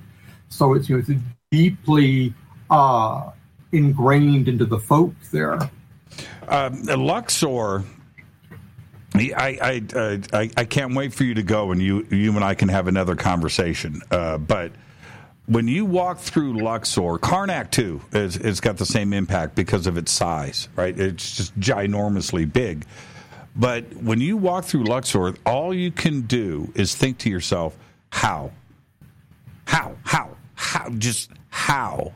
Because it's big. It's not only wide, but it's tall, and it just goes on forever, and you wander through it.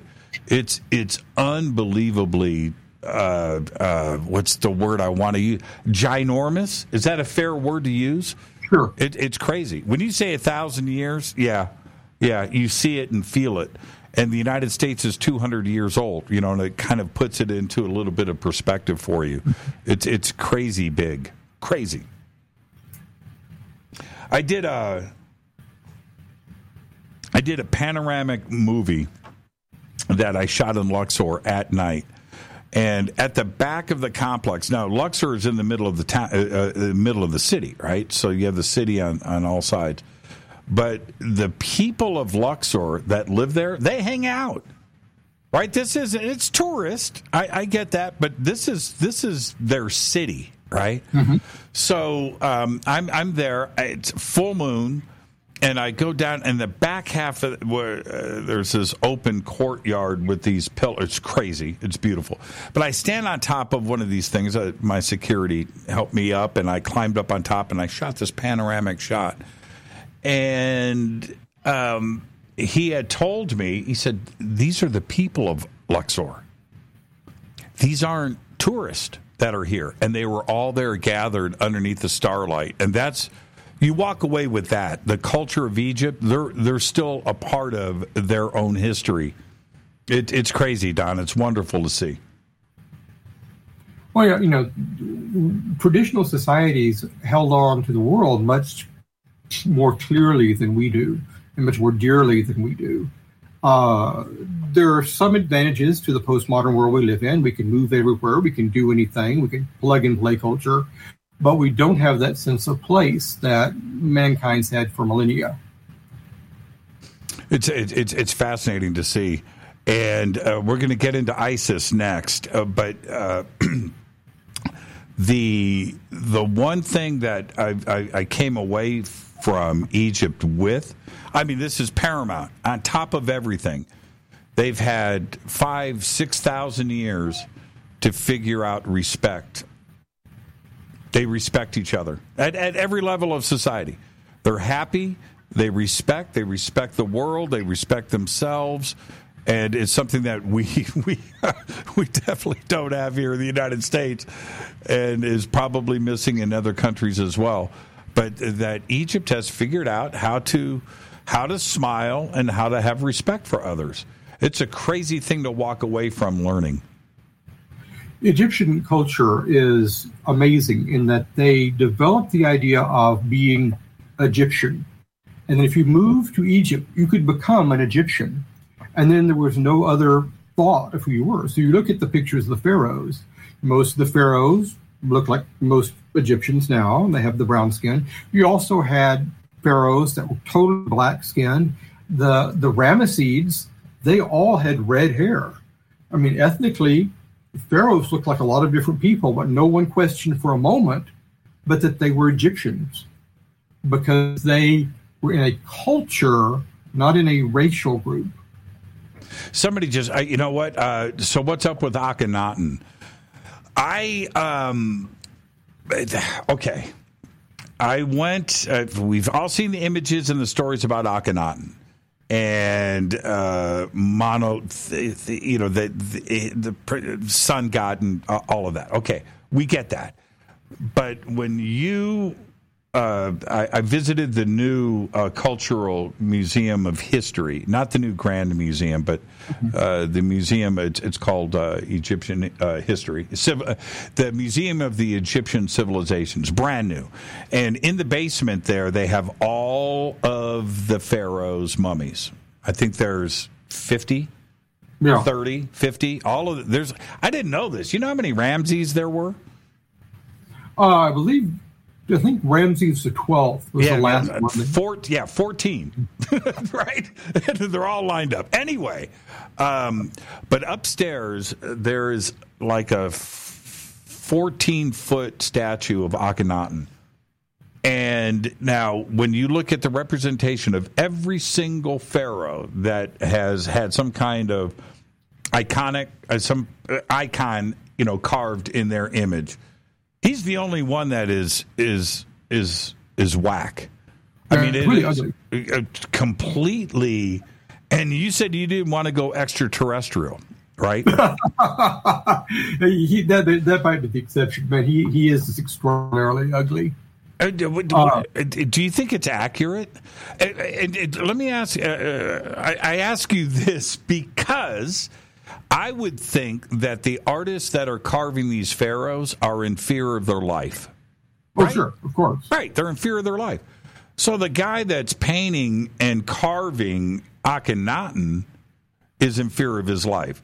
So that must be what Akhenaten looked like. Yeah. Right? I'm not wrong in that, right? Yeah, I mean, somewhere there's the guy and he's got the 6-inch nose, sure, and hips and boobs. Yeah. Okay, so how did we get off on Akhenaten? I'm not sure. Let's swing over to Isis, chapter 7. Isis is the Great Mother. And also the person, also the inventor of the blowjob. So we should always keep that in mind. Isis is every form of female care, period. She loved her husband. She loved her son. She fought to protect them. The figure of Isis was the most popular Egyptian deity. Egyptians actually sent out missionaries of the faith of Isis. So there were temples of Isis in Rome, and even there was one in London. Isis, is always called Ur-Hakat, great of magic. She is the great source of all protection. And of course, when Christianity came, most of her iconography immediately just went to the Virgin Mary, like the blue outfits and the pictures of her suckling the babe. The Temple of Isis, which is on the island of Philae, right? Mm-hmm. It's right in the middle of the Nile. And people want to hear about Luxor. They want to hear about Karnak. And I understand why, right? The Temple of Isis, I had a spiritual thing that went down there. Dendera, too, as well. But the Temple of Isis is one of the most extraordinary places on this planet. And it occupies an entire island. And spiritually, it's a powerful place. And I don't know if it's ley lines. I have no idea. The stars are aligning above. I have no idea if this island was specifically picked for this because of its power that is there. But it's an amazing place to visit. It's incredible. Well, the temple at Philae was, in fact, the last pagan temple of Egypt that continued having services. The Romans wanted to get rid of Egyptian religion. They didn't care for it for various reasons, but mainly because they thought it sparked nationalism, and they wanted to keep their colony in place. So they took away all the public support for temples. They destroyed the schools where hieroglyphics were openly taught. And that all happened in the 1st century. And we know in the Temple of Isis, they were still having a priest there until the year 348 AD. Yeah, that's right. And it's kind of a mix because you see exactly what you're talking about in a lot of the temple complexes there. Some are undamaged, which is also a fascinating point. But most of it, you can go and see where the Romans and the Greeks too, and the Persians, where they went in and defaced these temples and removed faces. And then you could also see where they did it to a certain height. They couldn't get to the stuff that was up higher, so you would see complete beauty up higher because they couldn't go in, or maybe somebody was defeated and got pulled out. The Temple of Isis is like half and half. So you have half of the beauty. Like you said, it was still running for a couple of hundred years after Cleopatra. But I had a very spiritual moment that happened in one of the temples that I couldn't control. And I don't know why or how it happened, but it was because of that island, and I'm for sure of that. It's a very powerful place. Well, it always was a place of initiation. It's one of the places that you went to be trained to be a priest. Mm-hmm. So everything is there to move you to that state. I went out since the temple complex off of it's an island. Mm-hmm. And so on the west side, if you're facing south, on the west side of the island, there's this stone granite wall cliff. And I had to go over there and sit down because my head, I was tripping out. I can't explain it. So I go and I sit on this cliff. My feet are dangling. I'm looking at the Nile River. And Don, as I live and breathe, it got worse. It went right up my spine, up my back, out my forehead, and I just had to hold on to the wall and ride it out. And it was because of the Temple of Isis. It was extraordinary. Yeah, I mean, you had obviously powers inside yourself that had been weren't flowing, and the temple's job is to open those up. And so you got to experience energies that you've had, no doubt your whole life, suddenly presenting themselves to you. Anubis. Man, we're almost out of time, too. So let's get through. God of the Underworld. God of the Underworld judges you after you're dead. Anubis is good for transitions between one place to another. Weighing your soul. Yeah, taking the soul out and be sure it weighs the same as a feather, as an ostrich feather. Were you? I still am to some degree. Should you have a fear of Anubis?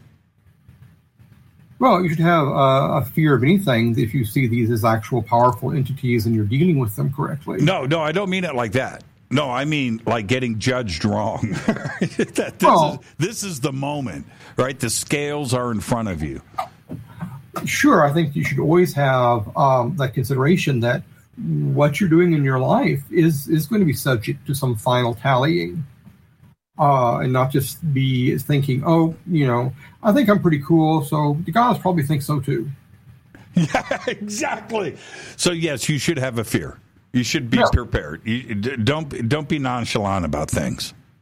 Don't take things for granted. But then that's important for a magician because his or her actions have to have weight, and therefore they have to be things that are considered. Here we go. Chapter 9, Set. Set, god of the night sky, the oldest of the magical gods, the one who killed Osiris, kills the demon of chaos, Apep, every night about 4:30 in the morning. His name ultimately meant stabilizer. And that's confusing because he's the god of chaos. Wait. I thought he was the most feared. Oh, he is feared. Yeah. In fact, throughout all of Egyptian history, he was the completely worst god, except for Dynasty 2, where the pharaoh called himself the living Set. All the others was living Horus. And dynasties 19 and 20, who were totally devoted to Set. And they're the dynasties that went out and conquered all the Middle East. Set is open to all forms of foreign influence. And for a somewhat closed society like Egypt, Set is a deeply scary deity. Completely. Set freaks me out. I mean, feared. And when you read, different books and history and so forth, and then watch a movie that is dealing with this, Set is the one you just don't want to mess with. Yeah.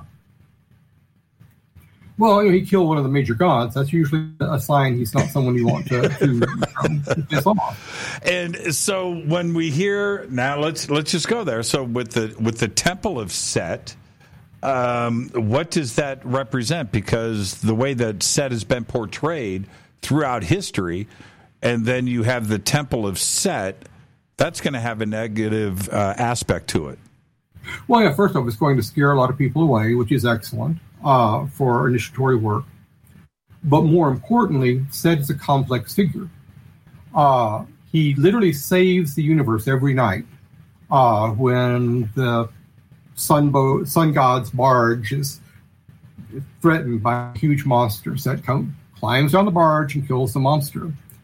But he also kills Osiris, the god of stasis. Now, most people in their lives want stasis. They want things to always be the same.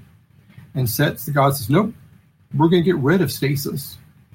So it's a very challenging god, saying, well, I'm willing to live in the more dangerous universe. In the night sky, he's represented by the 7 stars we call the Big Dipper. In the very short time that we have left, Verdandi, chapter 10. All right, Verdandi.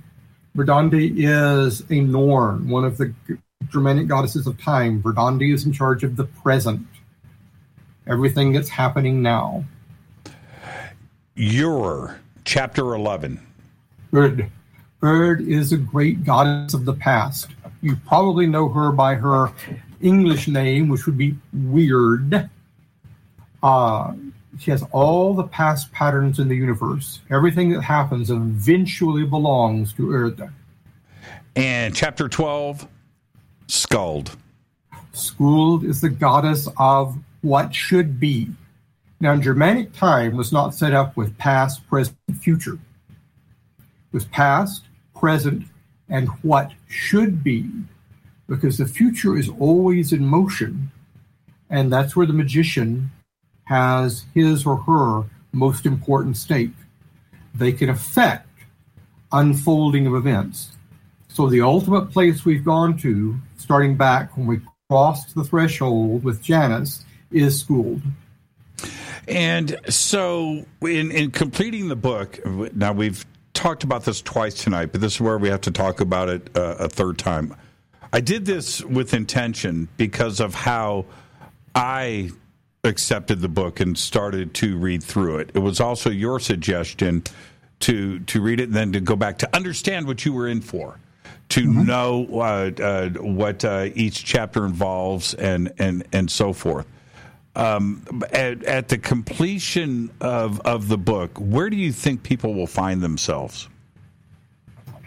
I think they will have a year's worth of experiences that have been very carefully curated for them. They will have had a series of questions for each month of activity. So they thought about what this means, why did they do this, how do these things work, and they will be a place that is uniquely their own. And then I have other suggestions throughout the book of other things you can do. No one will have the same path. No one starts out at the same place, but they will have all had the same training. And I think they'll be a much more efficient, competent magician than they ever have been. There are a couple of spots in the book where you take a break, everybody, and what to do during that break. And I found that very helpful, by the way. And I cheated, but it's a great way to do it so you know what to expect as you're going through the book. And then we have additional resources. And I kind of want to talk about the Book of Gates a little bit, but I want to get to sex magic and dream work. Okay. Can we jump ahead to say, is that like the dessert? You know, you complete the book and then you can get to the sex magic? The sex magic, the reason I separate that out is not everyone reading the book will have a partner they can do sex magic with. Mm-hmm. And so the sex magic section is, here's how you can, if you have some access to a willing partner, here's a way you can make some of these rites more powerful or deeper. I believe, and magicians disagree with this, but I believe you should only do sex magic with a partner that also knows you're doing sex magic. I don't believe you just take someone and it's like, oh, I'm using your power here. It doesn't work well because their power is generated for their own agenda. Dream work, I tell people how to deal with the dreams. Dreams are not consistent. So early on, you can learn how to do dreams, and you'll have dreams throughout the year, but you can't really do the thing of saying, I'm going to have this dream on the 6th of July because it's really, really convenient for me. So I talk to people how to deal with the question of dreams that will happen throughout the year and, of course, throughout the rest of their lives. I don't want to get into specifics here, and you write about it in a complete form in the book, but I want everybody to go and read it. But you write about a dream that you had that was at the beginning of your journey, and it was very profound. You and I talked about it earlier today, but I don't think that, for me, that's not what's most important about that dream. What was most important is you were given the images, that was there, and that's how you interpret a dream, right? It's not necessarily a very specific thing, because in your dream, go and read the book, everybody. If you would have taken it literally, the dream was not right. Right. It was not correct. After the fact, you look back, and it made complete sense to me, too, as well, where you went, it was right there in front of me, right? Mm-hmm. So how do you do that? Yeah, well, so when you get into dream work, is that what you have to do? It's not necessarily a literal interpretation. Yeah, and interpreting dreams is kind of missing the point. People will have a dream and they'll say, I just did that because of what I saw on the street yesterday. Well, you don't say, hey, because I had this dream, I saw this on the street yesterday. The reason one should become aware of one's dreams is you spend a third of your life in sleep states. A third of it.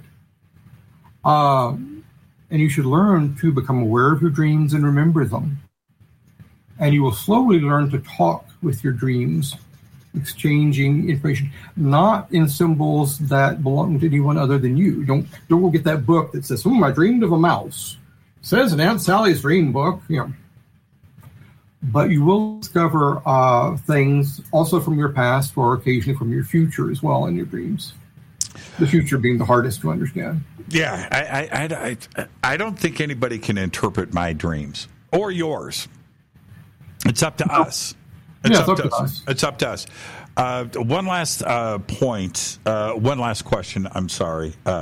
This month, for the first time in 50,000 years, we've got a green comet appearing in the night sky. It is next to our sun right now, and for the rest of January, we're going to be able to see this with our naked eye. Is this important to us? And certainly with cultures in the past, this was a really big deal. But we've got a green comet appearing in the sky. Well, anything that makes human beings stop what they're doing and put their work aside and look up is a good thing. Comets are usually said to be symbols of dire portent, that some bad thing will happen. The Egyptians saw comets as being the form, the body, if you would, of the goddess Sekhmet, the goddess of power itself. So I would say to everyone not that the power is in the comet, the power is loving yourself enough to get the hell out of the city and away from light pollution, look up and see this thing, because you're not going to see another one for 50,000 years. And if your life is in enough control to do that, and you can let that wash over your soul with the wonder that it is, you have done the work you need to do. Thank you so much, Don. What a great conversation tonight. Oh, I didn't want to say this earlier, but you just did. If I had to rate, I'm going Sekhmet. Top of my tippity top. Kind of hot, too, I might add. Well, she is an Egyptian goddess of sex magic, right? Yeah. Just top of my list. Where can everybody get the book? Amazon, of course. Barnes & Noble. Most occult shops in America seem to have a copy right now, or in Australia or Canada or Britain, my friends are telling me. It's an amazing read, and thank you for writing it. And I know I said this at the top of the show. Stuff like this doesn't get published, not in its complete form like this. It's the real deal, and I'm really enjoying it. Thank you so much. And one last thing, where can everybody reach out to you if they have questions? Oh, I usually find me on Facebook, because I'm a Facebook whore, but and I will respond, from there, instant message me and I'll respond to you. There you go. Don Webb. Thank you, my friend. Behave and be well, and we're going to get you back for the energy magic of the vampire. Be safe out there, my friend. Thank you so much. Bye-bye. Don Webb. And listen, his links are below, and we have everything out in social media and certainly over at jimmychurchradio.com. Thank you so much, Don. Great show tonight. And before I get out of here, I want to remind everybody tomorrow night we've got Ryan Graves on the show. Ryan is going to be here. We're going to be talking about Navy pilots and UAPs. All that and much more tomorrow night with Ryan. Fade to Black is produced by Hilton J. Palm, Renee, Dennis, and Kevin. Webmaster is Drew the Geek. Music, Doug Aldridge. Intro, Spaceboy, spaceboymusic.com. Fade to Black is produced by KJCR for the Game Changer Network, and this broadcast is owned and copyrighted 2023 by Fade to Black and the Game Changer Network, Inc. It cannot be downloaded, copied, or used anywhere in the known universe without written permission from Fade to Black of the Game Changer Network. I'm your host, Jimmy Church. Until tomorrow night with Ryan Graves, I want everybody to be safe. Go Beckley Tappy.